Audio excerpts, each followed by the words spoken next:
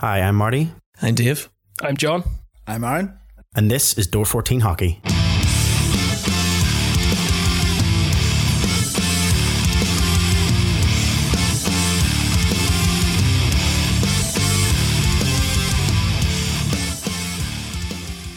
Hello and welcome to another edition of the Door 14 Hockey Podcast, an ice hockey themed podcast that takes the form of 3 periods, just like the game itself.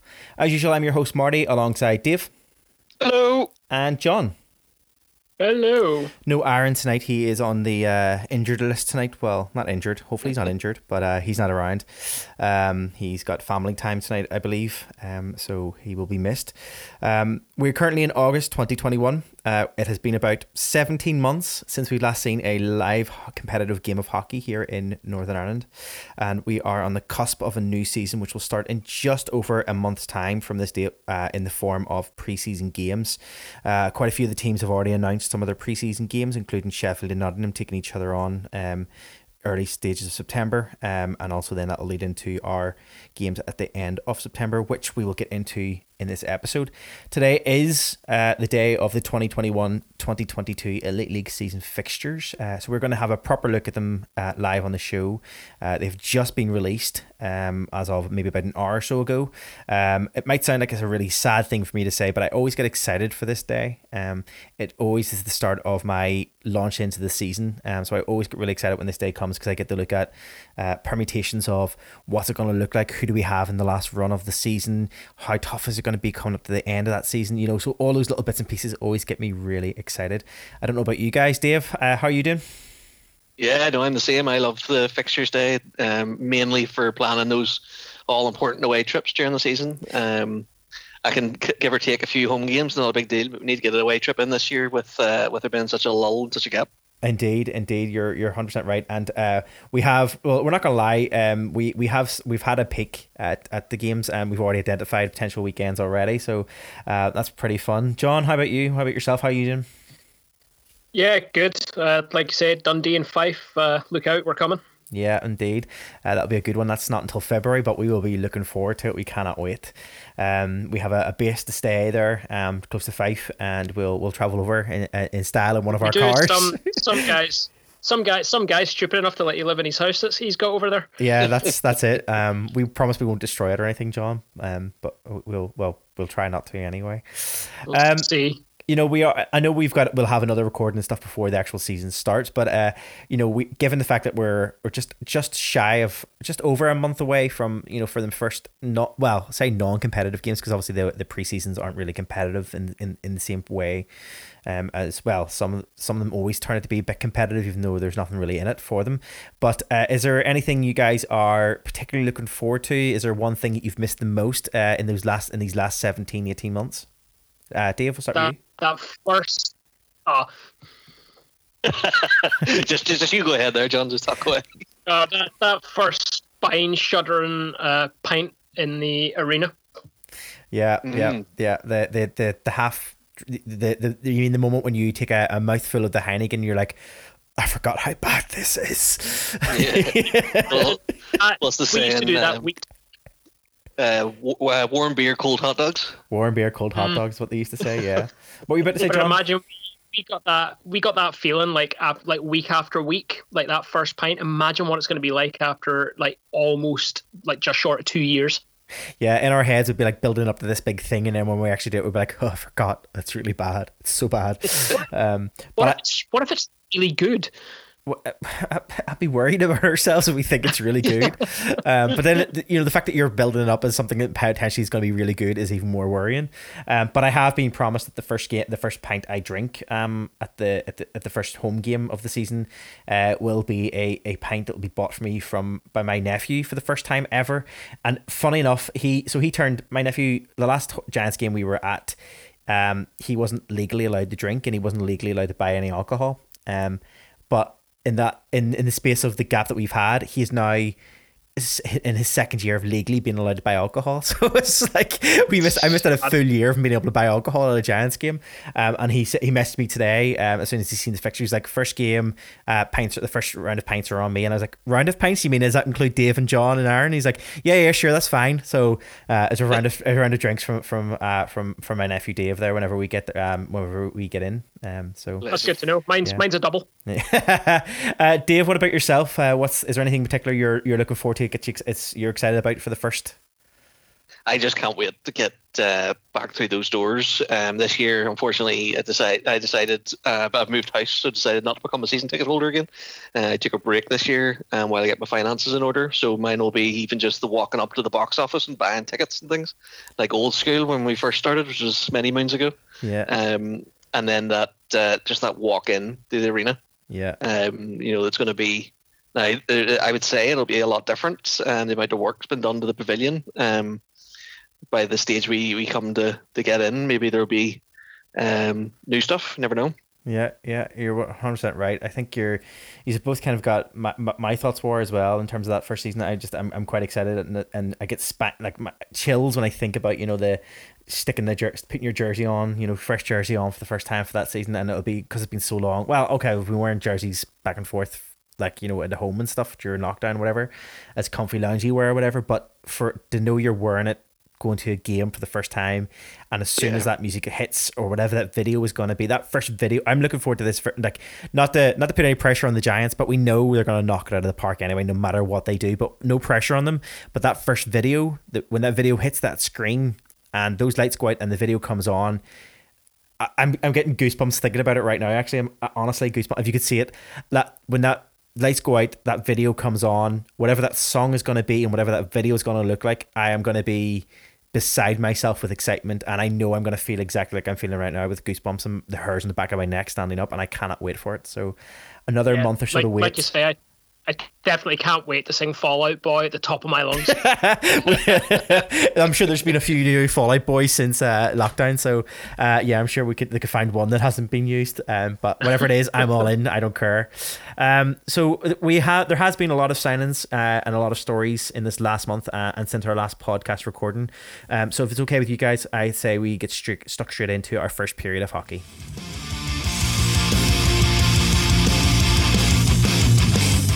Okay, period one of hockey then is a roundup of our local news, our local coverage of hockey here in the UK. Looking at the Elite League right across from to the National Hockey League here in the UK, and as well as whatever other stories might appear, whatever that might look like. So I'm going to start off, guys. I think we should just start off, from the start. We've mentioned it already. We've talked about our excitement about the fact that it's fixtures day. We've talked about the fact that the season's coming up soon. It's coming up close. It's coming up quickly. Let's look at the fixtures and see just how close we're talking. So as of today, the Elite League is delighted to have announced and published the full fixture list for the season 2021-2022, marking the return of professional ice hockey across the UK. All 10 teams will contest the league season. There was a few doubts, obviously, in our last podcast. We talked about this.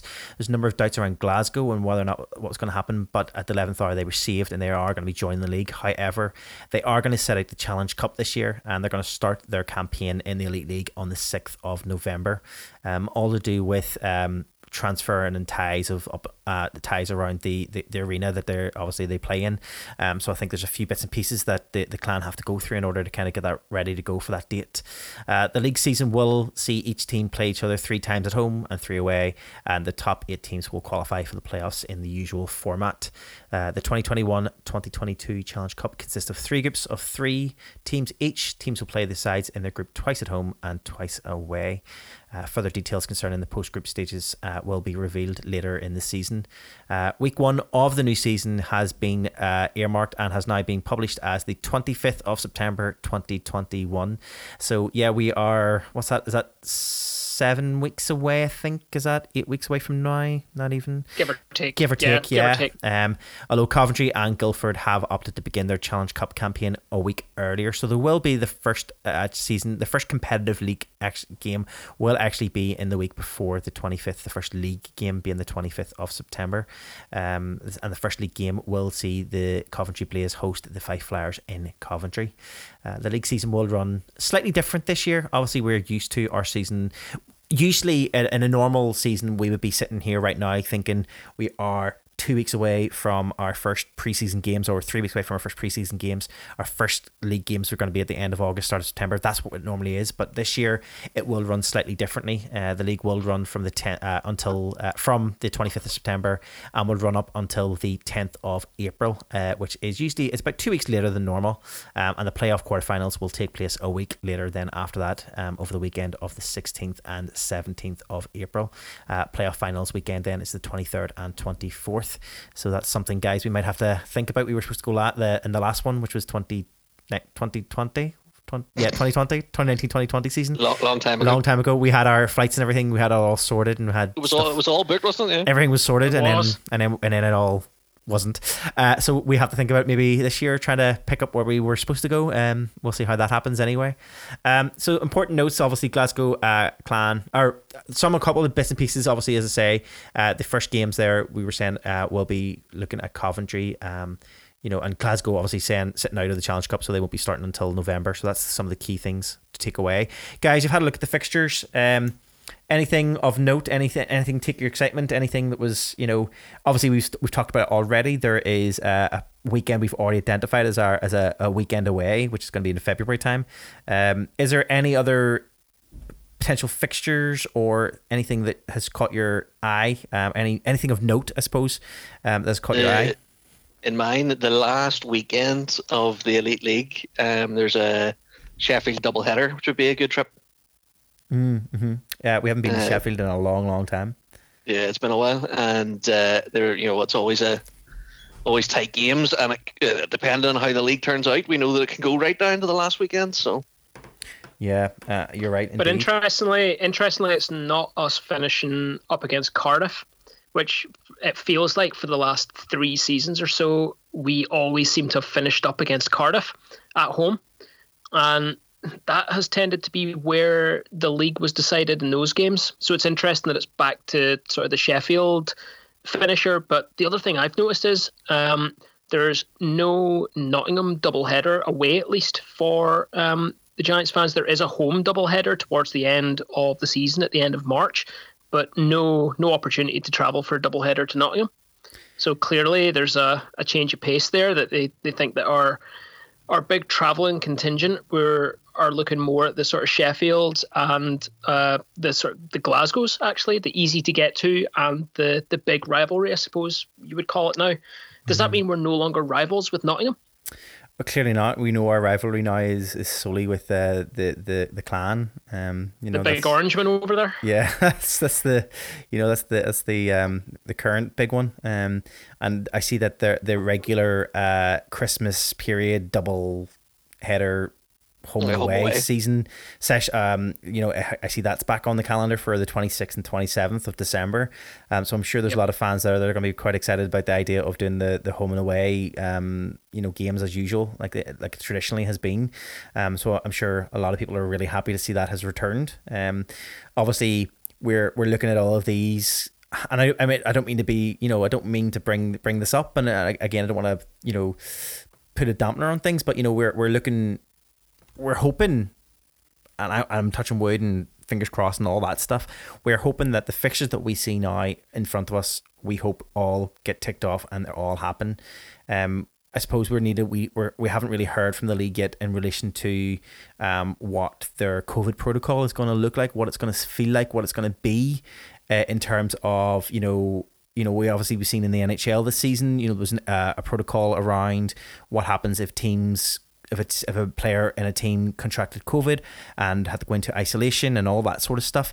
It'll be interesting to see what the league comes out with. I haven't seen anything as of yet. I don't know. You can correct me if I'm wrong. But as far as I know, there hasn't been anything yet clearly defined on what COVID protocol is going to look like for teams in relation to if a player contracts COVID, what happens to the other players and what happens with isolation and what happens to the games that are scheduled. And again, I don't want to throw that in there, but it's something we're going to have to think about in terms of these aren't obviously games that are going to be set in.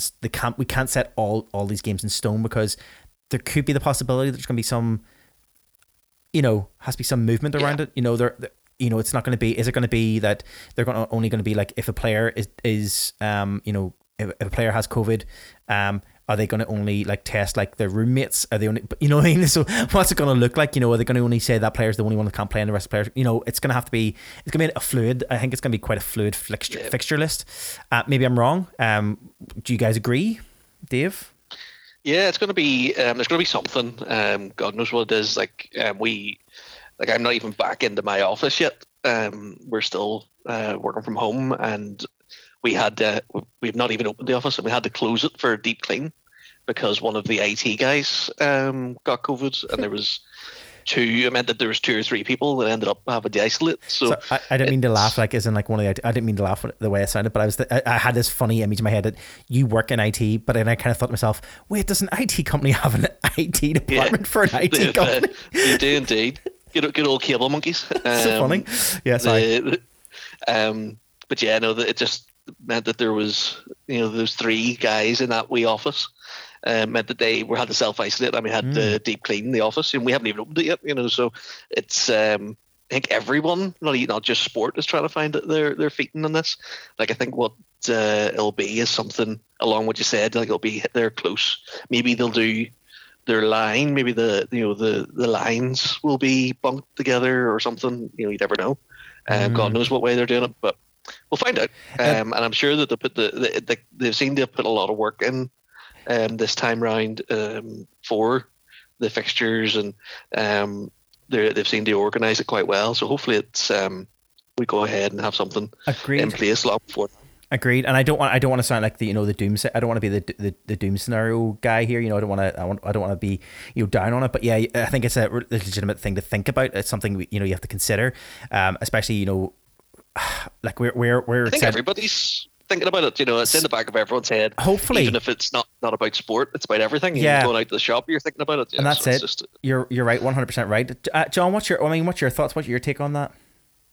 I think I can't really add much to what you have said. You're 100% right. I think the one thing to watch for is there will clearly be a protocol that if a team through isolation or through positive tests or results or whatever can't travel or can't play, I would assume that there will be a rule in the Elite League rulebook this year about some sort of mechanism for conceding those games, because you look at the schedule and there isn't the freedom to just put out extra midweek games or we know that our league is not set up in a way that if you cancel a Saturday game, you can't go 10 days later and play a midweek game, because the arena teams just cannot get the ice for that. The less well off, the rink teams can't then just drop everything to travel, say over here to Belfast, because they couldn't 10 days earlier. So potentially the worst thing that we see is games called on the result of COVID tests, which would not be a great way to see a title handed out to a team. No, you're right. So it'll be interesting to see, and we'll definitely keep an eye for anything coming out from the Elite League, and hopefully in one of our podcasts coming up in the next few weeks we'll have a chance to dissect that and have a look at it properly to see what that's going to look like. And I know we've had this. Can we look at just one other thing? Can we mention the fact Challenge Cup, the number of times that we've talked about it on the podcast here? So the Challenge Cup, yet again, will still be in its first round at the end of October. Yes. Yep. Yeah, it's desperate. And it's going to drag on and drag on. Why is the Challenge Cup not being used as the test bed to make sure that the rest of the season can all work properly? Yeah. Why is the Challenge Cup not done and dusted before we start moving on into other things? Yeah. Like you could have done, because they've broken it down into 3 teams, you could have done a weekend. You could. Could have had everyone. Pick 3 arenas. Exactly. Yeah. No, I agree. First round down. Split the gate between the 3 teams and do something like that, and boil it down that way. Now, admittedly, how you do that and then how you figure out where the second round goes from there. We've looked at this so many times. There is no silver bullet for the Challenge Cup. I think it's a challenging competition to try and figure out at the best of times. But again, you see what I did there? Yeah, I did that. That was good. But we're still, the Giants' last game, for example, in the first round of the Challenge Cup was on the 30th of October against the Flyers. So we're into November before we're into the second round. It just bemuses me that we are still carrying on, admittedly with 9 teams this season. So we're actually dropping a team, and somehow it's still rumbling on. It's incredible. Yeah, no, not in a good way. No, I would agree. And if they were really adamant that they wanted the Challenge Cup to go ahead this season, maybe there should have been some consideration just given to what they've done before, just doubling up a general league game with a Challenge Cup game, and trying to work it in that way so that they were done, doubled up point, so like they've done it previously, it's been done. So I don't understand why do that. In my opinion, just bin it. Just drop it. I agree, and they could have dropped it for one season. They could have dropped it for another season, just and obviously we're if with all these scenarios around what we've talked about. Well, maybe they have a backup. Maybe the plans they have in place, the COVID plans they have in place, will like negates any of the worry about none of these games are, maybe they're guaranteeing all these games are happening, whatever protocol they have in place. Maybe it's they're going to have a number of testing leading up to the games, and therefore they'll know. But again, you can't guarantee anything, I suppose. I don't know. We'll wait and see what happens when it comes to that. And you're right, John. The Challenge Cup, as you say, it's something we talk about every year, and it shouldn't go on as long as it does. Because it just drags out and just adds in extra games. It shouldn't. It should be an early trophy. Yeah. It should be an early trophy awarded as early as possible in the season to get a piece of silverware out and get fans engaged with the games. Yep. It's tough enough for a lot of these players coming over having to get their head around that the league is important. Never mind that there's a random cup thrown in. Yeah. They're going, what are you talking about? Yeah. But imagine if you actually awarded the Challenge Cup in, say, late October. Let's say before Halloween, you get the Challenge Cup awarded to a winner. Imagine the team who gets to spend the rest of the season announcing themselves as Challenge Cup champions. Every single week when they've got opponents coming in, they announce themselves as the Challenge Cup champions. That's going to get under the skin of the competition. So just, I don't know, make it. Yeah, it's like the Preds and their banners. Exactly. And they get under everyone's skin because all you guys do is more about it. Well, you're not wrong there. Last thing before we move on from the fixtures onto our next part. The only thing I wanted to bring up, guys, and we've brought this up before, and it's going to sound like we're just bringing up old news. We're just hashing out for the sake of it. But my frustration is that this time, well, when I say we haven't seen any live hockey here, we haven't seen any live hockey in person. There's been competitive, in inverted commas. We're going to put it in inverted commas because I know what your thoughts on it, because we talked about it. I've got your thoughts on this in previous podcast. In inverted commas, we had the COVID Cup, or whatever they called it, that Elite Series COVID Cup thing that they had, and obviously the English teams took part in that cup and everything else, and they brought in the player blah blah blah. We know all about that anyway, and that was a competitive series of games that they had. Where I'm going with this is that the games themselves were played out of the National Ice Arena. They were played out of Nottingham. They were able to set up webcasts. The league were able to set up webcasts and charge for these webcasts. Okay, they were able to charge for them. People paid the money for them. Everything. So why am I saying today that tickets will be available soon for all of the games and all of the different outlets? So look out for whatever team you support. Keep an eye out on those outlets. If you're buying gate tickets, you'll see those soon. But as part of that, they've also had down the list on the other side. They had where you can buy the tickets, and this is on the Elite League. They have a link for where you can buy your tickets for each of the teams, and they also have webcasts available. And again, this year I'm noticing 3 teams that have no webcast available, and I'm thinking to myself, we are at a point where there's a pandemic. We're not quite out of it. There's still cases going on. There's still going to be cases where maybe there's going to be a rise in people, maybe in the cases, maybe around Christmas time, around winter time. There's all these doomsday scenarios around what if there's going to be spikes and everything else. So why weren't the likes of, well, I'm just going to name them, Glasgow, Guildford and Nottingham? We know Nottingham can host a webcast because they clearly did during that Elite Series. So why are we sitting here looking at a list of those three teams not providing a webcast again, when you think, knowing what the current climate is, and we don't know if there's going to be any restrictions on, and we've had this conversation in our private, in our chat there, our WhatsApp chat this week. John, me and you had this conversation back and forth. I think we were a bit more heated than the other two boys. We were talking about, the what is the gate going to look like? Is there going to be a restriction on the number of tickets they're going to sell?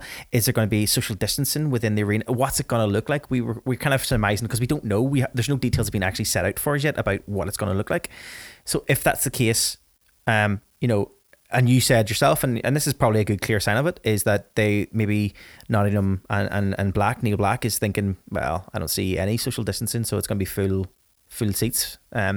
And yeah, that's fine, but there's still going to be a small section, maybe a large section of fans of each of these teams that are going to be still thinking, you know what, I don't feel comfortable, I still don't feel safe. So there should still be a means for those fans who don't feel comfortable being in an arena full of people, especially for big games. Like, we joked around about it, like, we've got a couple of Sunday games, we've got a midweek game as well. There's a couple of bits and pieces we joked around about earlier on about like how, well, we're fine because we know it's not going to be a massive crowd, because we know historically Sunday is not a hockey day in Belfast. Like, Sunday is not a hockey, it's not a traditional hockey night and hockey day in Belfast.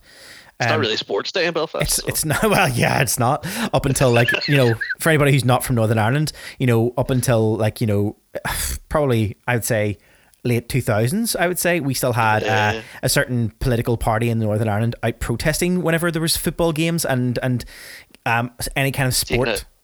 Taking away the swings. Yeah, it's like, take away swings from kids' play parks because you shouldn't be using them on a Sunday. I mean, this is still things that happened in Northern Ireland. So I'm not getting political, but so it's not traditionally a day where hockey's played in Northern Ireland. So we know that the gate's going to be low, and the Giants can try whatever they do, and they've tried to give it like, season ticket holders get to bring a guest. John, which one of us are you going to bring with you then this year? Who knows? Because neither of us have season tickets. So the you'll find that there will be a Twitter competition. So like, share, and tag a friend, and I'll select a winner at random. I might put that out as a Door 14 hockey competition. So be Door 14 hockey's guest at the game. Yeah, I've never thought of that. That's a good idea. Bring your own beer money. Yeah, not a bad idea. But you know what I mean? So I'm kind of thinking to myself, why would the teams knowing that there's potential for smaller gates no matter what, because people just don't feel safe, why wouldn't they? Listen, this is going to be standard. Like, Neil Black in particular was never going to change his stance no matter what. We're now very clearly seeing that until there's a change at the top in those two teams in particular, there will be no change. Guildford, I don't know enough about how that team is run. We know enough, and we've complained about their merch being just insane, given their agreement that they seem to have with Calgary over the use of the Flame logo. But their webcast stance, I don't really know what that's about. They obviously think the same, that it's going to hurt their on the day gate. But you're 100% right that for Neil Black in particular to look at his two teams, his two franchises, and decide that there will be no webcast because he doesn't believe there will be an impact on the gate. Can we read into that and say that the league is going forward with the expectation of there will be no social distancing within any of the rinks or arenas, and therefore they expect sellouts? They expect arenas and rinks to sell out and be able to prop up these teams for a full season. Mm-hmm. I don't know. Well, or are we just looking at a resistance to change? And that sounds like what it is.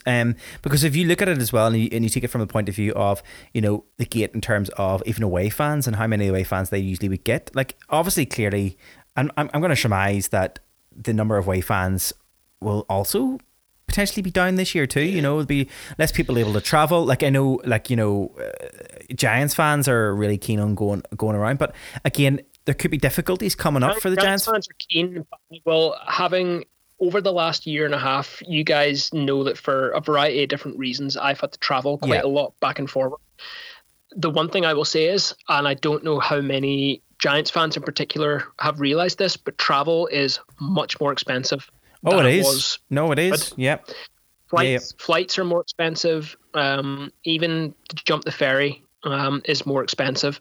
Now, look at that on two sides. One, that's then less of an incentive for any of our fans to travel. The other side is it's clearly going to be more expensive for the Giants to operate this season. Mm-hmm. When you consider that we have to travel away to 9 other teams, let alone the money that those 9 other teams are going to have to spend to come here. That's their problem. I don't really care. I'm concerned about my team and my ability to go to away games or to experience away games by a webcast. And certainly I would expect that the vast majority of Giants fans will not be going to piles and piles of away games, not on the same scale that other fans can over in Scotland, England and Wales. And I would expect that webcasts will be heavily subscribed to this year by Belfast Giants fans. And by quite a lot, and you're 100% right, by fans around the league. I think webcasts are going to be hugely relied on. Mm-hmm. And these 3 teams are writing themselves out of another revenue stream. I cannot understand it, especially, and you mentioned it, Marty, right at the top of this, is after, now admittedly, I don't know about you guys, I didn't buy any of the Elite Series stuff. No, I couldn't have cared less about those games. I couldn't even tell you who won it at this point. But as far as I could tell from what I was seeing online, people enjoyed it. People enjoyed the product. People enjoyed seeing hockey online live from inside the NIC. Mm-hmm. And yeah, it seems like a complete exercise in futility to have put those webcasts out there and then not to carry it on and move forward with it in a team setting. Yeah, it just baffles me, the fact that we know it can happen, but yet they've decided for whatever reasons they're not going to offer it. I don't know. Maybe pressure will make them. Sorry, I couldn't even finish that sentence. I was gonna say maybe pressure would stop them from, make them change their minds. But let's be honest, that's not going to happen. It's not. It's not. But anyway, that's a story for another time. And obviously, maybe things will change depending on, we don't know what's going to come down the line. And we'll, as I've mentioned already, we'll keep a wee eye out and see what the league comes out with in terms of their protocols and stuff when it comes to COVID and what that's going to look like. Because maybe that might change things. Maybe they might decide, they'll have to do, they'll have to make a on the fly change to something. I don't know. I don't know. We'll have to wait and see what happens. Guys, I'm going to move on. I'm going to move us on to our next story. We're going to stick with obviously the 2021-2022 season that's upcoming. I'm going to take a wee look if it's okay with you guys at the, we're in full swing of the season coming up, and we're looking at player signings and confirmed player moves across the league. Obviously, we want to talk about the Belfast Giants I'm not going to mince my words when I'm saying this, because obviously we are biased Belfast Giants fans, but the Giants, from that first named signings, they were putting the league on note. They were saying to the league, this is our intent this year. This is the team that we are putting together. You better take notice, because the first list of names that they put out there were amazing, in my opinion. They got me straight away. I was so excited. I was just like, oh my God, I haven't felt this way in forever for the start of a season announcements for players. And it's like, what name, there's 2 names in there, the 2 names that straight away, as soon as I seen them, I messaged you guys and I was like, oh my effing God, it's, can you believe what we're seeing right now? And obviously we're seeing the return of Tyler Beskorowany, which is a fan favorite across Belfast, but also a fan favorite for us as well. We have a lot of time for Tyler, and he's we're glad to see him back. But we're also never mind Tyler. I'm just excited to see if his dad comes back for another pint. But we're also talk about pints. We're also seeing the return of Darcy Murphy, Darcy Dangles. He's returning as well, and that's a special player that we're getting back. Guys, Share prices in the Hart Bar have went through the roof. That's what I'm thinking. Let's start from the start. Obviously, Belfast Giants are top of the list alphabetically, so let's start with the Belfast Giants anyway. We've seen the names that have been put about there. We're looking at not only just the big names there that we've seen. We've got some new names coming in as well, and we've also got some returning GB players, which are always key. What's your takes? What's your thoughts on it so far? We'll start with you, John. What's your thoughts? We're stacked. Mm-hmm. Like that is my thought, is that we are absolutely stacked. Starting straight off, Kevin Rain. If that man doesn't wear the C this year, I don't know where it's going. Good point. Yep. He is an absolute powerhouse on defense, and like, I just hope he hasn't had a haircut. In fact, I hope it's twice the length over lockdown. I hope he hasn't been able to find a barber. I hope that hair is down at his backside. So the first time he whips his hair back, he actually knocks somebody out. Having him back, Mark Garside back again. Absolutely brilliant to have that veteran leadership in the back line there. Call Garside. It makes me feel old. Garside is better leadership. Well, speaking of veterans, having Dicko back as well in what technically may be his testimonial season. Oh, would be. Yeah, I think I'm led to believe. Yeah. And then some of the new names, I'll be perfectly honest, I haven't had much of a chance to look at the numbers, but the names so far that have stood out in the signings that have come up have been Scott Conway and Slater Doggett. Yeah. Definitely are two of the names that really stood out. And I think we have to give an honourable mention to one not returning, and that's Stephen Murphy, who's called time in his career. I was going to mention that as well, but you're right. Stephen Murphy retiring is a sad day for the Belfast Giants. Stalwart for the Belfast Giants, like, will go down in history as one of the best, if not the best, goaltender that the Giants have ever had. I know, Dave, you're probably like, we know your love for the Giants goaltenders over the years, but I'm sure you can't even No, 100%. Stephen Murphy has been a stalwart for the Giants, and his ability to recover games. Like, he's been clinch for so many games that we've been, especially on the road. He was phenomenal when we played against him when he was in Manchester in that Challenge Cup final, Challenge Cup and knockout final, I think it was. And then when he came over straight away for the Giants the season after, he's been unbelievable from day one. And then even whenever he has taken a bit of a step back, as sort of the go in tandem with an import, which for him must have been a big decision. You see it in a lot of GB netminders aren't willing to do that and usually drop to lower leagues or go to somewhere in Europe or try their luck. Where he didn't, he decided this was the Giants is sort of where he wanted to end his career, and he did, and he done a fantastic job. Even in the last few seasons, he didn't really see a dip that you normally see with netminders as they get on in their career, and he's put a proper marker down for any netminder playing for the Giants going forward. Yeah, no, I agree. It's definitely a big loss for the team, but again, maybe some way he will be still around. We know ourselves that from being around the arena, we've seen the old familiar faces getting involved with in some aspect of the game in some way. We still see the faces. We still see we see Shane there still working alongside the Giants in different capacities, Shane Johnson, and we also see the likes of, although maybe not fully involved with the game in some ways, but you still see Mark Morrison and stuff around on the concourse. You'll still see these names and see these faces, so hopefully he won't be a stranger. We'll still see Stephen around the arena as well at future games. Two other names which I should mention, which aren't on this list, and obviously they were released this week as well, from the Kingdom of the Giants, obviously the Belfast Giants official podcast. They announced yesterday that Tyler Soy, a new name for the Belfast Giants, coming in, a Canadian player there, who has good looking credentials, 7th round pick for the Anaheim Ducks in 2016, and then obviously the returning forward David Goodwin, who in his season with the his last season with the Belfast Giants was a strong contender and strong player for the Belfast Giants. So we'll be glad to see him coming back as well. Another good signing that was nice this week. Guys, I'm just going to move us forward. I know I can tell John's response already because he's just like, I don't care, it's not our team. But let's take a wee look. I just want to have a quick look just at some of the other No, teams? I do. I've got one other team I've got a spicy hot take on. Okay, well, let's just take a wee quick look at just across the league. Obviously, at some of the changes, some of the outings, and some of the re-signings, and some of the new players that maybe have caught your attention.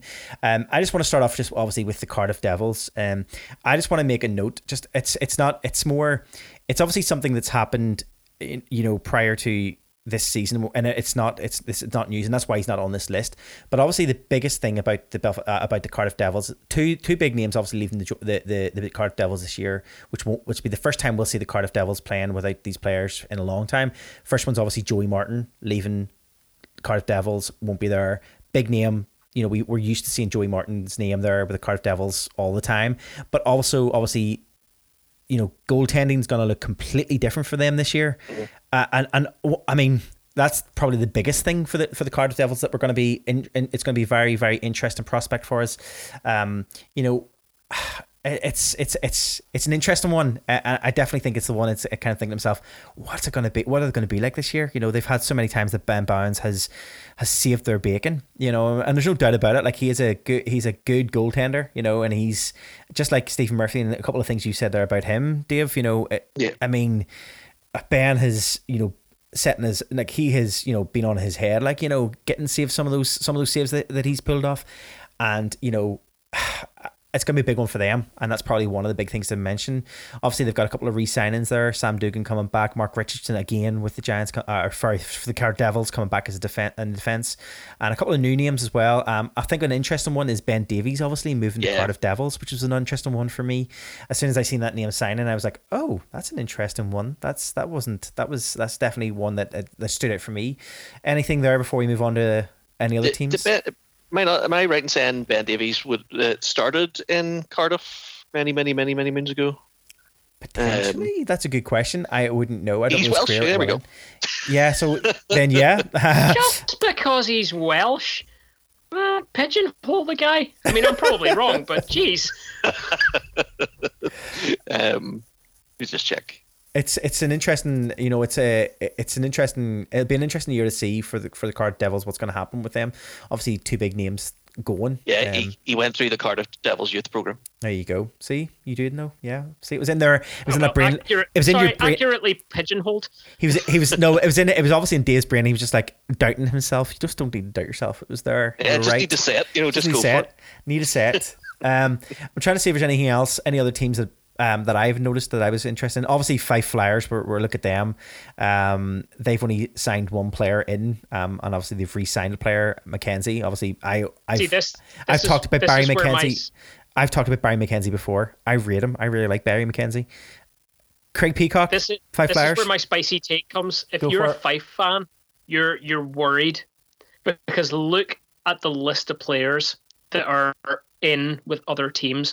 Even Glasgow, who up until recently weren't even sure they had ice going forward, have more players. Yeah. And look, Fife are taking a big step forward with things like their PR, their fan engagement, or at least they really had taken massive strides with it when it came to sort of just before COVID. They were getting ready with their fan association, and all that was getting really moved up. But at the minute, they've got 2 forwards signed. But this is Fife. But this is Fife every year. Fife are always like this, John. Like, yourself, Fife always leave it to quite late on before announcing, because we've always said that. We've always said about how, if you're a season ticket holder for the Fife Flyers and you're always constantly like, what's going on? Why have we heard anything? And we always talk about this every season. We talk about this, like, you're talking like 2 weeks before the season starts, and you're like, why haven't they announced their whole team? But and then there's just this raft of players just get announced all together because they have like a launch night, and it's like, here are all the players at our launch night. It happens. It's just and it happens the same way every year, in that they come out and we're really surprised for 2 weeks at really how well the Fife Flyers are doing, and then I think all of a sudden this roster that they put together realizes, actually, we really don't know how to play together. Yeah. The thing is, and the one thing I will say is that I think the reason why the Craig Peacock signing is there and it's shown in the Fife Flyers thing is because it was the worst kept secret. I think everyone knew that he was going to Fife, and I think there was a lot of leaks around the actual story, and I think it was kind of, I think Fife's hand was I think Fife's hand was actually like pushed. I think that was like, they had no options. They had to announce the fact that, Craig Peacock's coming to us. Because I think even in one of the announcements, it was like the worst kept secret in hockey today, Craig Peacock is coming to the Fife Flyers. I think it was like a joke around that. So I'm not surprised. So I'm sure that will definitely fill out in the coming weeks, and probably about 2 weeks before the season starts, as usual. Hopefully it's better than the Giants that season when everybody turned up but George Awada was on the ice. Yeah, that's right. Oh my God, yes, remember? It's like, wait, what? We re-signed George? What?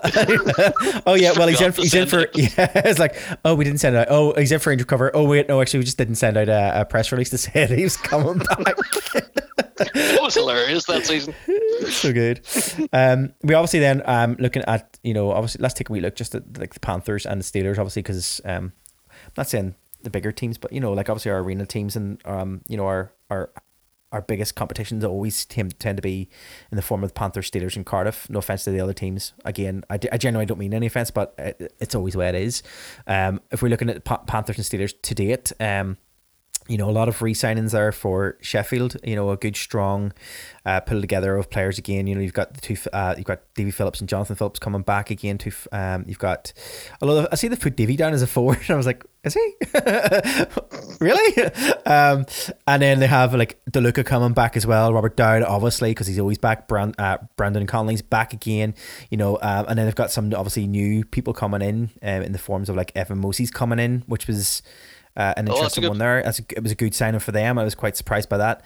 I didn't even see that. Yeah, I think I meant to mention to you guys whenever I seen that. I was like, oh, that's an interesting take. That's an interesting one. That obviously he came in during the Elite Series and obviously has decided, I like it here. I'm staying.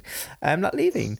And then you've got the likes of Justin Hogman and Ben Churchfield and a couple of others coming in as new players for Sheffield. So it'll be interesting to see. It's kind of a good mix so far in terms of their balance between old and new. Obviously, old and new.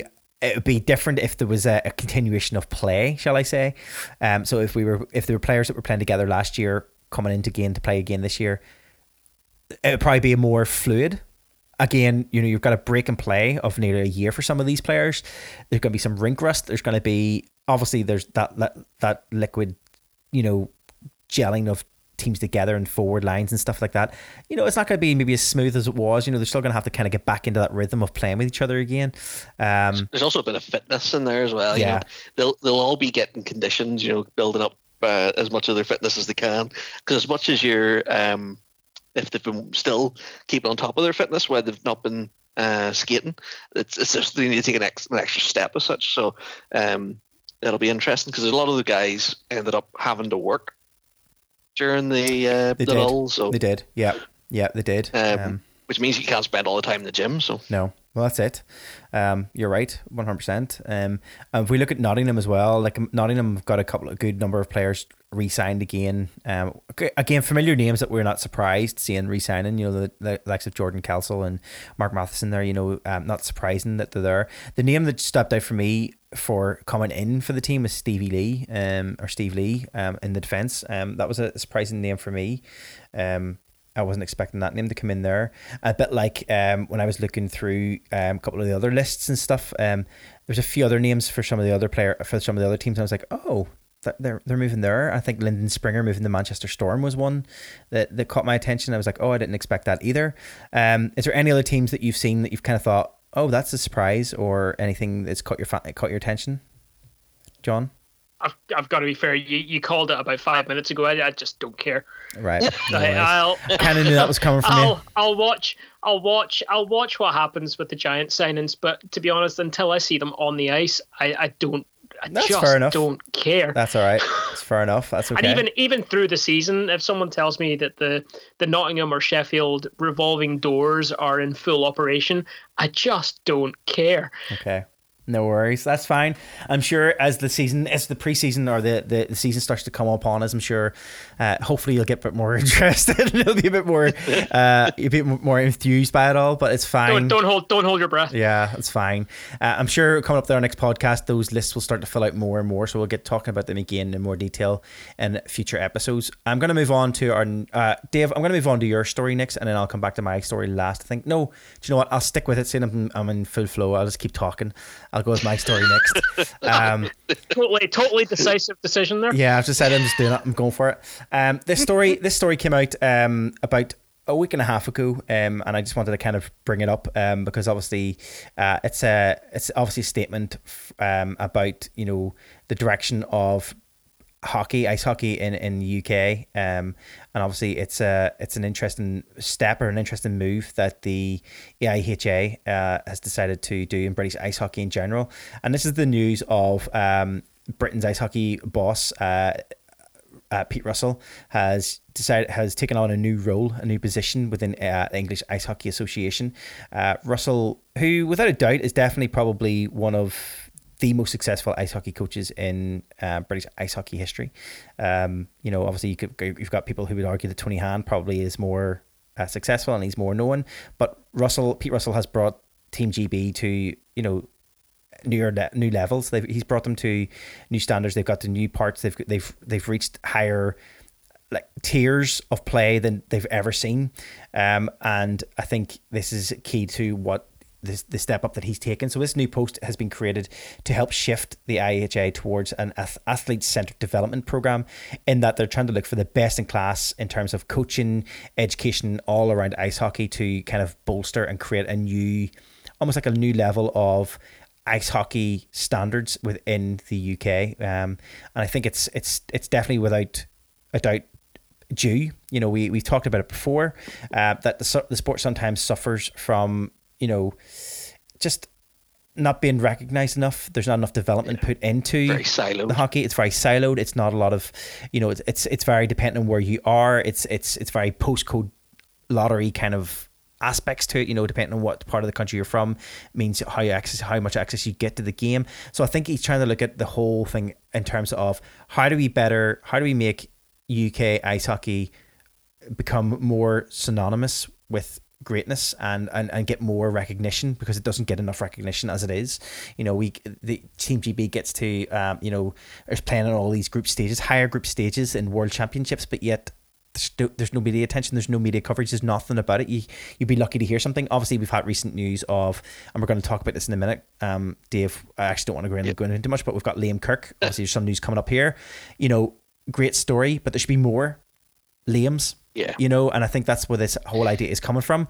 And Pete has said, he believes that he can build something that is going to look at a collaborative approach to kind of share knowledge and build these abilities and build more of these players of this caliber. So he's taken on this new role, and it's going to be an interesting one to see what happens in terms of what that's going to look like for him. And I think it's what's more interesting is the fact that it's a statement that he is, he up until pre-COVID, he was during COVID even, he was in Germany. He was coaching in Germany, and he said himself, he has a new family, has a young family, things were taking a toll, and he had to make a decision about what his future in hockey was going to look like. And clearly this is what his future looks like, and I think it's right, and I think it's an exciting prospect about what could happen. Any of your thoughts on what's your take on it? Dave, we'll start with you. Yeah, no, 100%. I have to say, Pete Russell's he's probably for a while he was probably one of the most underrated coaches in the UK. Obviously, that all changed, especially with his ascension to the GB job and the sort of critical role he's played in bringing them up through the different tiers. My opinion on the EIHA. I do believe there should be a UK-wide governing body that covers all the leagues. Now, I would take it a step further from what the original plan was. I think it should cover the Elite League as well. I think it should be the same as they do for like FIFA, a single governing body that looks after everything, or as much as possible. That way, then you can really look at grassroots development for a sport. Whenever guys start playing ice hockey, they're literally they pick a team, start playing for that team, and then go from there. It's not really like a UK wide. You don't join like a UK training program or anything, or you join the team's training program. You go through the team system, which is fine. But if that was all governed at the same standard, by a single body, then you might end up with more Kirks, because obviously his training, he obviously got a lot of talent, but he was there's a good chance he was exposed to better training. There's definitely a better chance he was exposed to better training in England than anybody in Northern Ireland has the opportunity to. Yeah. Not saying that the coaching in juniors in Belfast is bad. It's just it's limited, and it's just limited by resource. And you look at timings, like what time exactly they can have the ice for. Like, you're talking recce teams taking up 10 o'clock at night. You know, I mean, you know, those couple of training sessions I went to with the Foxes, it was at 11 o'clock. That's not ideal. That was obviously not juniors. Juniors, I think, are on at the weekends and earlier, but the 11 o'clock just to keep on the ice is not doable, and that's you need to have, obviously you need to get younger people in, but you need to be able to sustain teenagers and even people, older people who are playing in recce leagues, because if they're not playing, then how do their kids get into the sport? So you need that whole idea. If the example of how many people's dads played in Saturday football tournaments, when they were growing up, stuff like that. So you get this, you build on through your family usually. But anyway, a single governing body is the way I think it should be, and it should be like you become a member when you start playing, and then it can help you get access coaching or whatever. So yeah. I mean, here, Russell is tasked with promoting, and this is the statement that they've put out, is Russell will be tasked with promoting the sport and the development of ice hockey, creating a high performance coaching system, establishing a network of coaches that will maximize performances, and be responsible for implementing coaching elements of the IHA's coach and player development strategic plan across the whole of the UK. The single biggest and immediate priority for the association will be to re-engage with volunteer coaches and educators within the association, and establishing a delivery of high quality programs that will help to further develop the sport within the UK. John, I mean, is this lofty ambitions? Is this something that, I mean, we've talked about it in previous podcasts. This is something I think you've said yourself that it's without a doubt something that's had to come. Yeah, you're right. It's a lofty ambition, but you know what? Gary Apsley, the EIHA director, says it best, talking about Pete Russell, and says he has no equal in British ice hockey, and he's 100% right. Going through all the accolades that he's got over the last few years of, like Dave said, bringing the senior team right the way through to top level international ice hockey again. Yeah, he is without doubt the man for the job. And if Pete Russell can't do it, then maybe it doesn't happen. Yep. Simple as. Yeah, indeed. We wish him luck anyway, and be interested to see how that starts to progress. And yeah, I think you're both right. I think a fresh take on development of hockey within the UK is definitely without a doubt needed. And it's definitely without it's taken a while for it to happen, but hopefully we see something develop strongly over the next year or two. And hopefully then it starts to come on leaps and bounds. A bit more attention to it, I suppose. In the UK, it wouldn't go amiss. John, or what am I saying John for? Dave, I'm gonna move on to your story. I'm gonna give my voice a break and move on to your story to end off this period. So if you want to introduce yours. No bother. So during our break from our last podcast, the NHL had their annual draft, and Liam Kirk was given a 3-year entry-level contract with the Arizona Coyotes, which I still can't get my head around. The Arizona Coyotes, it still goes to Phoenix in my head, but anyway. So he's been offered a 3-year entry-level contract. Now, obviously, the terms of that contract are never disclosed, but that is him with the proper NHL contract. Now, he could end up in any of one of the of their structure, or he could start on opening day as a member of the Arizona Coyotes.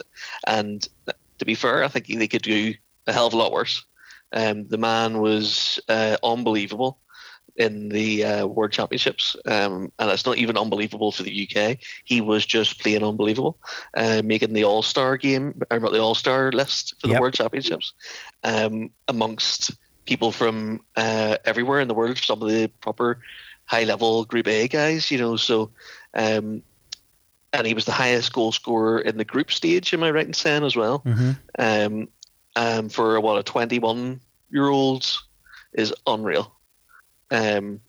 So I personally can't wait to see what the Coyotes do. I think he deserves a shot. Definitely into their AHL team, but 100% he should be getting called up. He's hungry. He's fast off the puck, and I think he's really fun to watch. And he wears number 14, so. Yeah, well, if there's any reason then to support him, that's definitely it. Yeah, you're right. I mean, it's been impressive. It's been impressive for Kirk. He joined the Ontario Hockey League, the Peterborough Phantoms, Peterborough Petes, 2018. And he's had 110 matches across the 2 seasons, 97 points. That's not bad going for him in the Ontario Hockey League. And as you say, even if he doesn't make it straight away to Arizona, there, even if he represents in the AHLs, the Tucson Roadrunners, isn't that Tucson? That's about right. Yeah, Tucson Roadrunners, their AHL team. Even if he made it to there, and even started off, cutting his teeth there, it'll still give him that step up that he needs. And as you say, with everything, and we talked about it in the first, in this at the start of the first period, the NHL have a clear policy when it comes to COVID, their guidelines. There could be a thing where maybe he gets called up because, and that, not saying that would be the only reason why he gets called up, but that maybe that would be a good stepping stone. Maybe it'll give a little gateway into the Arizona's NHL team. Maybe he'll get a chance because someone maybe can't play because of COVID. I don't know, whatever that might look like. Deserves a look in. Definitely, I would agree. Yeah, I think it's great, and as he says himself, hopefully he's not the last. Hopefully there'll be more to come, and obviously, if we pair that with the last story there with Pete Russell's ambitions over the course of the next year or two, hopefully we'll see more. We'll see more people. We'll see more English players, over in the NHL. Because even if you look at it, I didn't take that story from any of our usual sources. I took that from Sky Sports. Yeah. Which is a big marker. That's proper. They'll talk about that in the TV. They'll probably talked about that more in the TV than they did the actual World Championships, which is still phenomenal. Well, to be fair, they would probably talk about the World Championships with this because there is no way getting away that a big reason he got that deal was he ended the World Championships tied for leading goal scorer for the championship. Oh, seven goals, tied with one of the Canadian guys. Yeah, massive. For 7 goals in the championship. Massive tournament he had. You're right. I mean, that's probably one of the big reasons why, Arizona had to take a look at him. There was we can't ignore the fact that this kid has performed, as you said yourself, not just for Team GB, but he's performed well in general. And I think it was, they couldn't pass that by. They couldn't look past that. Yeah, I think that if they hadn't have, somebody else would have. Yeah, I'll always need. You'd like to think so. He definitely deserves it. Yeah, 100%. Agreed. Okay. Is that John? Did you have anything to say on that before I move on? Before I move us on? No. That's it. Perfect. Okay, Dave, are you happy enough if we move on to the next? Yep. No, that's everything in that one. Perfect. That takes us to that's our last story then in this period of hockey. So without any further stories there, we'll move on to our next period of hockey.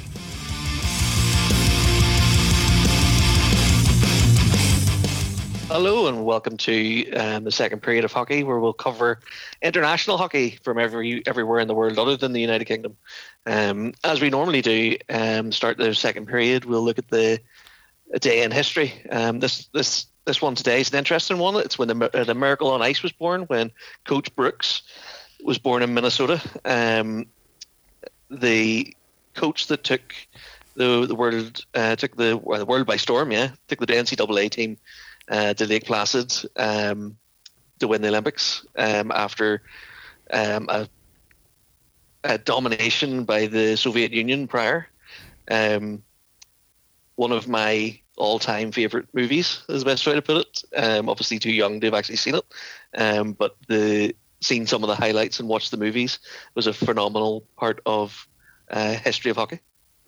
Yeah, I mean it's an exciting, like it's really great that actually this is actually, you know, our American Lights is actually our day in history today, because yeah, as you say, I mean, it's notorious, like as we weren't born, as you know, but we know it so well only because of media and how media portrayed it. As you said, the Soviet Union, the story of the US going up against this big, crazy powerhouse of a team who were made up of all these professional players, and they take this NCAA, this junior team, this like non-competitive, like non-professional players, and beat the Soviet Union. The story, as you say, the movie is brilliant on its own.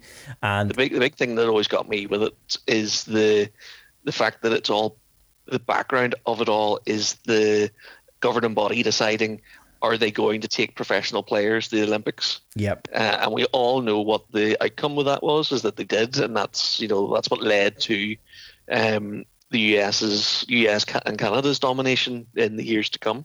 And I personally think it makes a really good TV opportunity, good games to watch. But I do think you miss something when it's not the amateur. At the Olympics, that's really what it was for, was to show off the country's development, and no better way to see that is then from your youth program. And it's interesting because we're kind of seeing that kind of slowly happening over the last couple of years. Like, obviously we look at the last Winter Olympics there, and the controversy around the NHL players being told you cannot go and play in the Winter Olympics, and you had players like Ovechkin saying, well, I don't agree with this, I want to represent Russia, which obviously Russian player, what was it they had, athlete representing Russia, what was the term, because I weren't ready to use Team Russia or whatever, Olympic athletes representing Russia. Yeah, so it was like, well, this year's Olympics, it's the Russian Olympic Committee. There you go. They're not representing the country, they're representing the Olympic Committee of the country. Yeah, and it's funny because even, like, I know you guys aren't F1 fans, but there's a Russian driver this year, Mazzy Spin as we call him, because all he does is spin off the track every single race. I don't think there's been a race yet or a free practice where he hasn't spun off, but he is Russian and he is not allowed to use the Russian flag or be down as a representative of Russia. So whenever you see him when he comes up on the standings and stuff, it's just blank. There's no little flag beside him either. So I don't know what they put him down as. I think did they say racing driver from Russia or something? I don't know what they say. But yeah, so it's an interesting one. Maybe we're seeing more of that in terms of moving back towards Coach Brooks' style of hockey. Yeah. Here's one. So I will hand it over for your couple of stories, because your stories sort of lead into each other. Mine's off of a tangent. Yeah. So my first one obviously is, and it's been a while. Like, it's obviously old news, but it's news that we didn't touch upon because obviously we had a break between our last recording and this recording. And that is obviously that in between the recordings, we had the final of the Stanley Cup this year, with the overall winners becoming the second time Stanley Cup repeat winners in Tampa Bay there, the Tampa Bay Lightning. They won one game and they won 1-0 in Game 5 to clinch a second straight Cup title. And obviously then their goaltender, Vasilevsky, why do I always give myself the worst names to pronounce? Vasilevsky, thank you. It was obviously the playoff player, MVP of the whole entire tournament. He was outstanding. He was outstanding throughout the tournament. Guys, I mean, this is. Some people will argue that obviously last year that they obviously won the Stanley Cup. 2020, 2021, they won the Stanley Cup. But some people are arguing, well, was it really the Stanley Cup? It's, again, COVID Stanley Cup, is, the pandemic, Stanley Cup, there's a lot of arguments around whether or not, they can still claim it as the same. But, without doubt, I still think they can claim a double win. I don't think you should be able to put it past them in terms of the fact that they still, even if there was doubts whether or not in the first in 2020-21 or 2019-2020 Stanley Cup, whether or not there was arguments whether or not it was easier because of how things all happened, because of obviously lockdowns and how it all kind of happened and came about and it was condensed and everything else.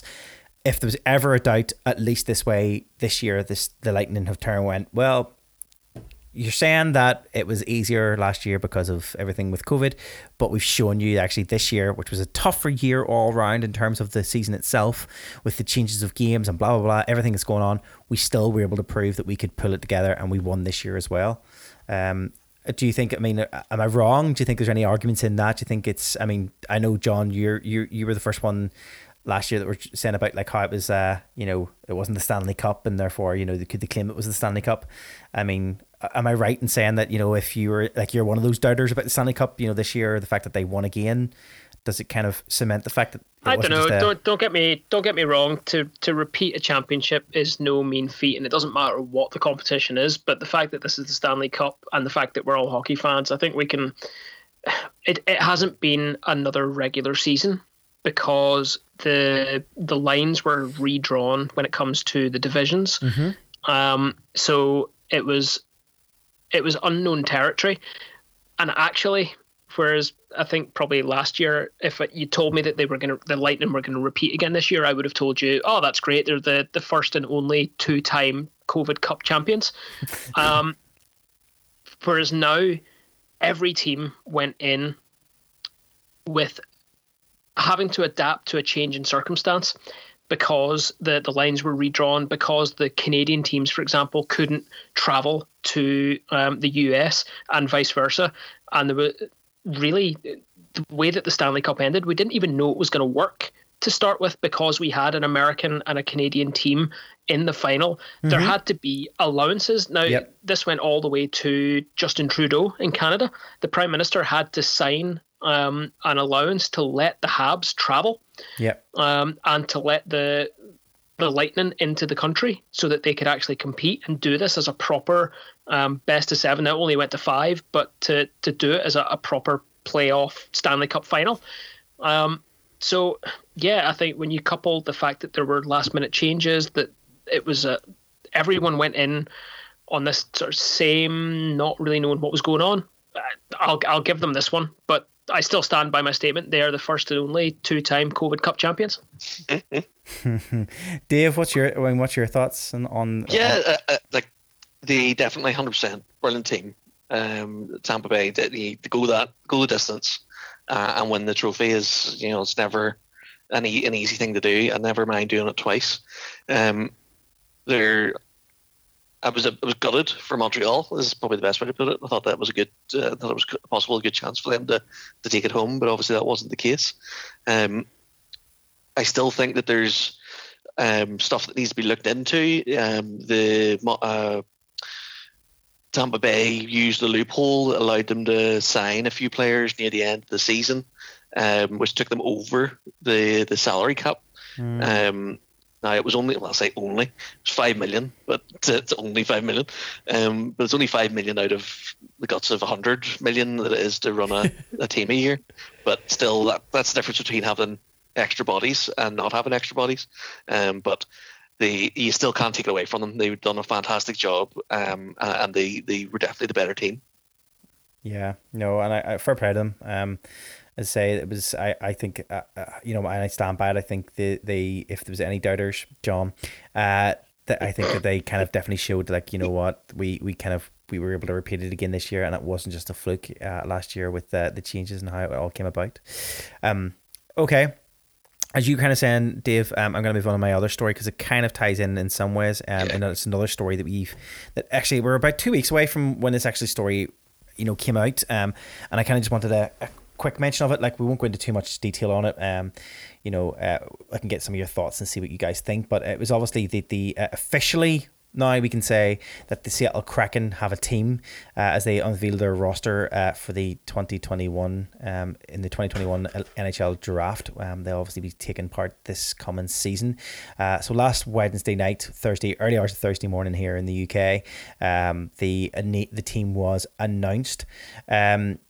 a number of different picks and rumors had been circulating around, and actually all the whole roster was actually leaked earlier in the day. So it wasn't really a surprise whenever. I think that was a couple of the biggest things that came out of the day were the fact that the picks that they were choosing were leaked early in the day, which was probably just the biggest media blunder ever for a team, coming in and trying to surprise and doing everything else and make it interesting to watch, because people knew what was coming. People knew, oh, they're going to choose this person now. This is who they're choosing next. Oh, they're choosing this person.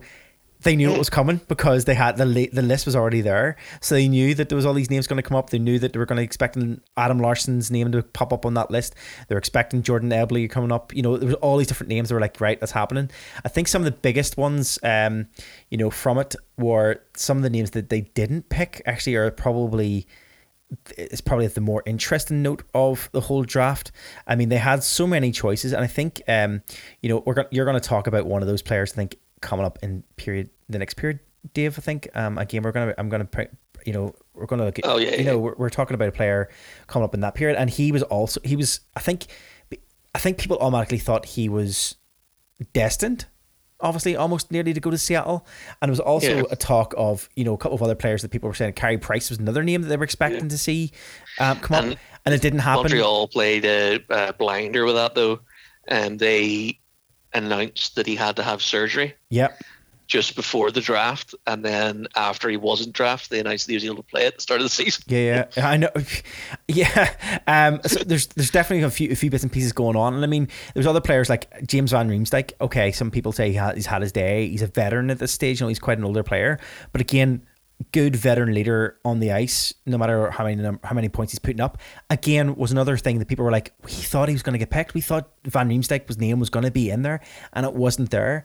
I think what the other part then that was kind of obviously became very obvious was the new fans, shall we say, in inverted commas, the fans that are now going to be following Seattle's now home fans.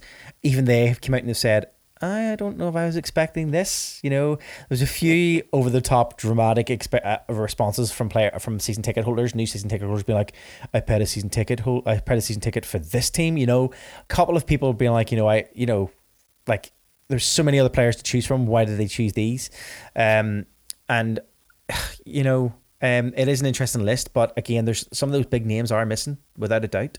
Yeah. What do you mean? And I definitely think I can see why there's maybe some, some things. And then I think what came out of that then obviously then further on that was also, we've currently got obviously the current, mixing and matching and the current roster moves that are currently happening now, and then picks being traded for players and everything else. And actually, I think people thought, well, are they bringing in, the likes of, Chris Dredger from Panthers to trade him off for something more, and they were thinking, on a draft pick, and they were thinking about all these people are all thinking about these, but actually there's been very little moves to change anything. Yeah. And I think again, fans are like, oh, what is going on? Like we thought. So I think it'll be interesting to see where they go with it, and if these fans then at the end of the season will be eating their Seattle jerseys or hats, shall we say? I was very sad to see our Carson Soucy go from the Minnesota Wild. He's been involved in the Minnesota Wild's whole program for I would say decades. Like, he came from the University of Minnesota and went to the Iowa Wild and up through the system. Like, he's a phenomenal D-man. Now, he doesn't put up the points, but he's a quiet D-man. You don't hear about him, but he's like a 22 plus minus, so he'll do well. So there is guys they picked up. Now, I thought they were going to take Coppers, who's his name, the backup netminder for the Wild, but obviously didn't. But then again, that's because I expected them to go with Price as well. But hey, you see how it goes. Yep. That's me. That's all I had on that. Awesome. John, do you have anything on that one? Other than obviously just to look down the expansion draft list, and your eye obviously goes straight to the player that they've taken from your team. So, like Dave, you were looking at that for the Preds. The Preds seem to be in what's not being called a rebuild, but looks like a rebuild.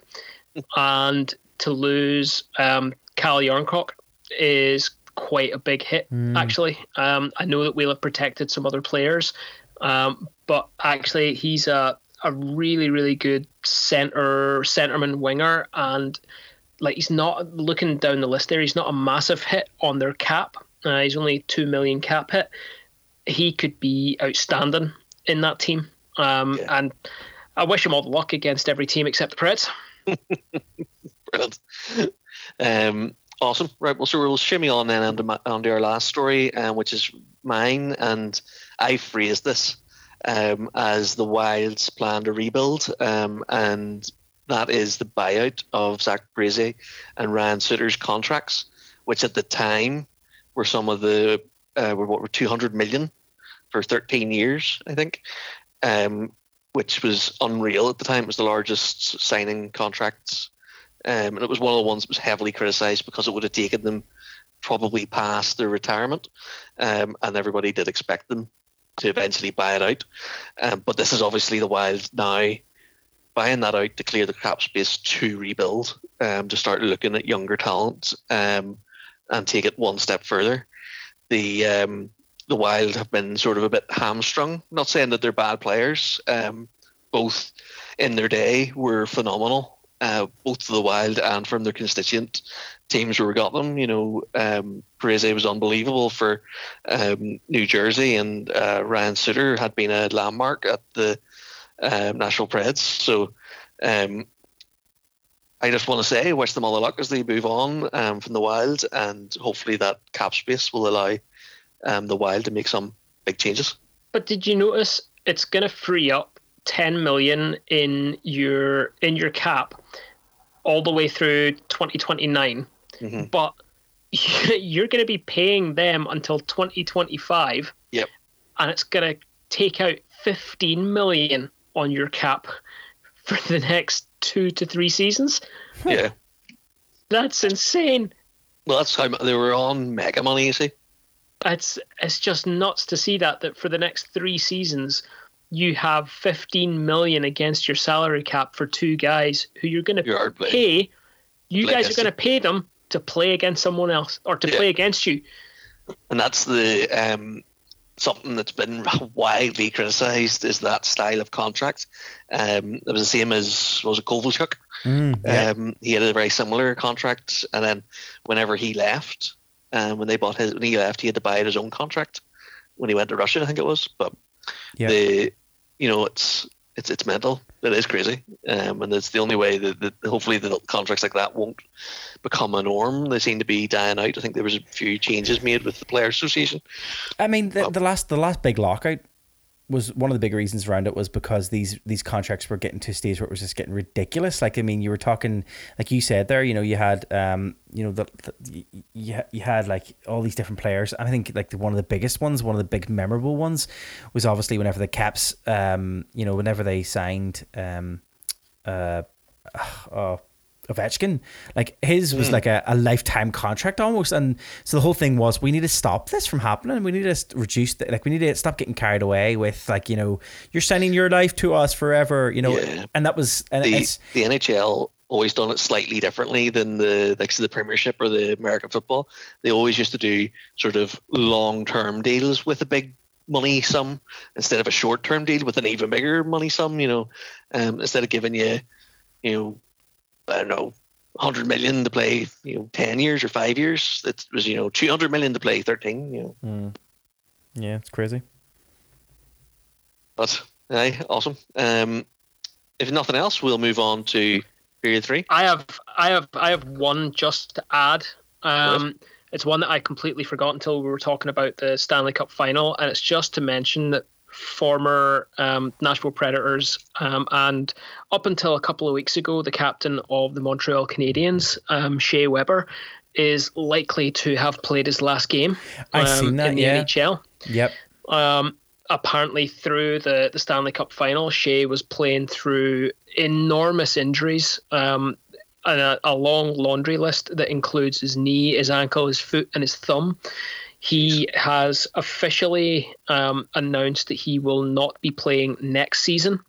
But in an interview, the general manager of the Habs, Mark Bergevin, basically said that it's unlikely that he will be back for his career, that this is time, and basically that was his last shot at a cup, and to go out in the fashion that he has is pretty brutal. But just another worthy mention for a player retiring there. That's not the way that you'd want someone like Shea Weber's career to come to an end, is through injuries like that.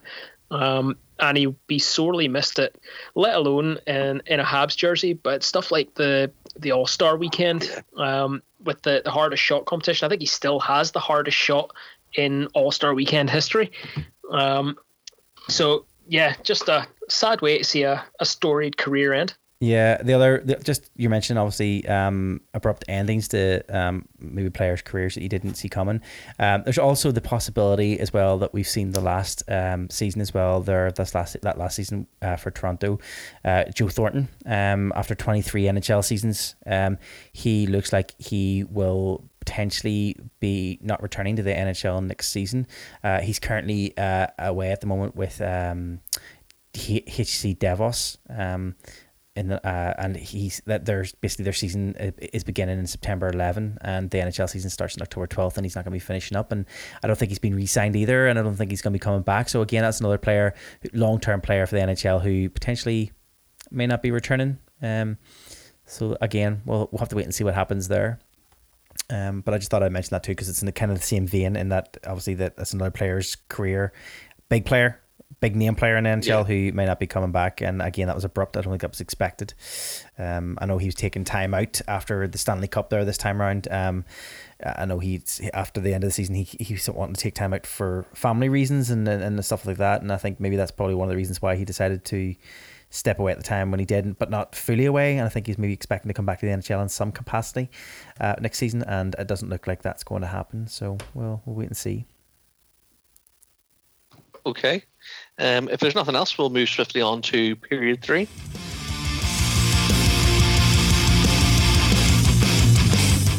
Period 3 then is our general Knocky news. Was it just me saying it this time? I didn't join you. Oh, yeah. Sorry. It's because it sounds really weird when we try it across the world. You know. It does, yeah. It's obviously been too long. Knocky news then is where we pick up on any other stories, either funny or just that don't naturally sit within the other periods that we want to highlight. I'll be quite honest. I did almost no homework for Knocky News. In fact, when I say almost no, I mean I did absolutely no homework for Knocky News this time around. Or for really any of the podcasts. I'm just going to say it. Well, I mean, I threw up the blank running order for you. Job. So if I hadn't done that, we wouldn't have a podcast.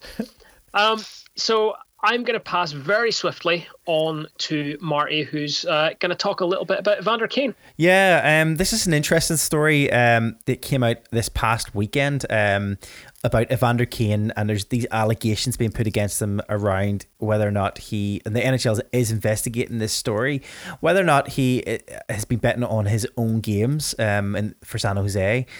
He is under investigation. These allegations came out this past weekend when his wife basically came out and said that her husband had been betting on hockey and was intentionally compromising games for gambling purposes. Now, Kane has denied the allegations and said he would cooperate with the NHL's investigation into it. But on Instagram, of all places, on social media, Anne Kane alleged that her husband bet on the Sharks games with bookies and threw games for gambling purposes. She's also claimed that Kane had a gambling addiction that was causing the couple hardship. And in response, Kane then posted on Twitter that he had never been betting on hockey, including any Sharks games of any point, and that he has never thrown a game. Now, this is an interesting story. Obviously, this is an interesting one in that, Kane did file for Chapter 7 bankruptcy in January, claiming that he had lost 1.5 million in gambling at casinos and bookies over the last 12-month period. So, I mean, the fact that, it's going to be tough. He has. It's going to be quite hard for him to. Well, if it's found, if he's found guilty of it happening, obviously we are. It's going to be serious repercussions. He's going to be out of the game. There'll be repercussions for obviously points that were awarded last season and whether or not they can stand, and a bunch of other things that will happen. And there is rules. Obviously, the NHL's collective bargaining agreement, there's no grey area. It basically states that gambling on any NHL game, if you're an NHL player, is prohibited. Any player or a member of a team, and the rule is also posted in every single dressing room around the league. And the NHL Players Association have also said that wagers are allowed on any other sports outside of hockey, but not hockey itself. It's obviously to try and stop this sort of thing happening. He's not the first player to bring up significant gambling losses, and there's a few other questionable times whenever there was questions whether or not an NHL player has thrown games in order to kind of help with bets that they've put on, but the players that have no players have ever been punished by the NHL for this, because they've never, I suppose they were saying that there's never any proof that they betted on hockey. So it'll be an interesting one to see how the NHL does investigate this. Obviously, my favorite part of this whole thing is they talk about that the allegations were made by his wife. And she also, let alone that he's allegedly gambled on hockey games, including the Sharks games that he is playing in. She alleges that he's thrown games. And like, my biggest thing is, can one player on a team throw a game? Well, this is it. Yeah. How is that even possible? Totally, like, this sort of side deal and betting on your own game is totally a thing when it comes to like boxing and like all the rest of it. I totally get that. Or don't get me wrong, if you're a netminder and you're betting against your team, you can make that happen. Yep. But for what is he? He's a winger, isn't he? Mm-hmm. Like, unless he's betting on them to win and he's just backing himself every single time to be able to score 2 or 3 goals and put his team ahead. How is he doing this? He can't just go out there and score own goals. I know. Well, this is it, and it can't be that. It also, is it a case that is he putting himself in front of, is he like intentionally, putting himself in front of his own goalie and being a distraction? Is he, putting off his player? Is he giving up the puck? Is he turning it over too much? Is there intentional turnovers? Again, there could be lots of different bits and pieces. That I was about to say, questions you could answer. Could he be betting on silly things like number of offsides, and then, or number of, because I know in the Premier League, it's going to do my head in who it was, there was a player that was under suspicion of corners. The people were betting on a number. He was betting that there would be X number of corners in a game, and then near the end of the game, if there wasn't enough, he would kick the ball out and to get it to the right number. But she's specifically saying that he threw games. Yeah, maybe so the specific allegation is that he's throwing games, not committing offsides or pushing the puck down for 15 icings in a period. There's also the note. You should note that obviously Kane is one of the major penalty one of the major players to take penalties for his team in the last year. He's whistled for more minor penalties than any other player on the ice. That's one thing. You're putting if you're putting your team at a manpower disadvantage. If you're giving the other team a 5-on-4 advantage more often than not, there's going to be a higher chance that the teams are going to be able to score. So you've got to think about little bits and pieces like that a player could still influence. And that could be little bits and pieces you could think about. Is there key games that he's betted on that he's then went out and got two times in the penalty, but there's you have to think of it that way too. But you're right, there's too much, there's too many more. There's not he's one player that can affect it in some ways and maybe not have a major, but he's again, one player. And look, I don't want to get too much into it as well, because I hadn't realized, reading through the piece here, and I hadn't realized that he's going through a bit of a messy divorce with his wife, and he's made allegations then about her mental well-being and sort of all the rest of it. So that there is a story. There's a story within the story here, and it's a messy one, but it's an interesting one to keep ahead of.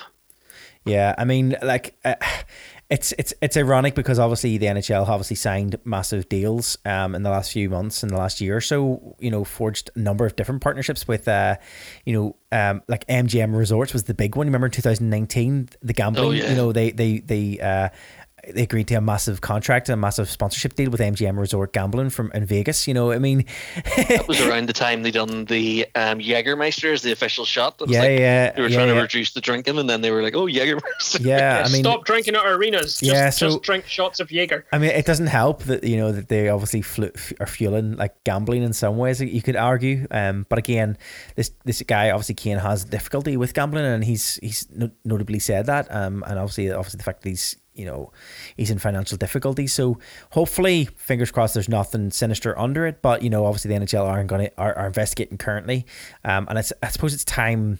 I suppose they have to be very quick on it because there's only a certain amount of time they can spend on trying to find the information they need, because they're obviously, and I think it's really ironic because I was reading back and they're looking for like paper trails and stuff like that. But again, it's going to be very hard to prove a paper trail if it's going to be a paper bet. Unless he's kept all of his betting slips. Yeah, a bit silly, wouldn't it? Writing them off for taxes. Yeah. Set them in a little box. I'll keep that one. Yeah, we'll keep that one. He's putting them in as business expenses. But that's me. That's just thought I'd bring that story up because that's an interesting one. One that came up the weekend. Okay. And that brings us on to the only other one that we've got in Knocky News then, which is Dave. And I'll be honest, I did see this one. This seems to have been a very, very strange one. This is about Marc-Andre Fleury, the standout goalie for the last expansion. The reigning Vezina Trophy winner. Yep. And like the big story of the expansion draft for the Golden Knights was the acquisition of Fleury, and it's not ended the way that it started. No, it really hasn't ended. Like everybody expected him to run out his career in Vegas. They thought that it was going to be his, final swan song would have been the next year or so. I think his next year's it's only got 1 year left in his contract. I think 10 million or something. So it's not a massive contract. And for the style of goaltender, and to be fair, the quality of goaltender he's been for them, even given his age, I personally think he was whenever I seen them draft him, I was all about, oh God, is that a bit of a bad mistake? But he has been phenomenal, and as we know, he is absolutely adored in that arena. Massively. And they have decided, in their infinite wisdom, to trade him to the Blackhawks for, in essence, it's just cap space. Money. Cap space. Yeah, it's just cap space. Now to get your man, and I got to try and pronounce his name because it's mental looking, but they get a forward, Mikhail Hakkarainen. That guy, who the name doesn't ring a bell to me, so it can't, well, maybe he is fantastic, but as far as I'm aware, it was literally just for cap space. And Joe will be able to tell us if he's come from the Hawks organization. Yeah.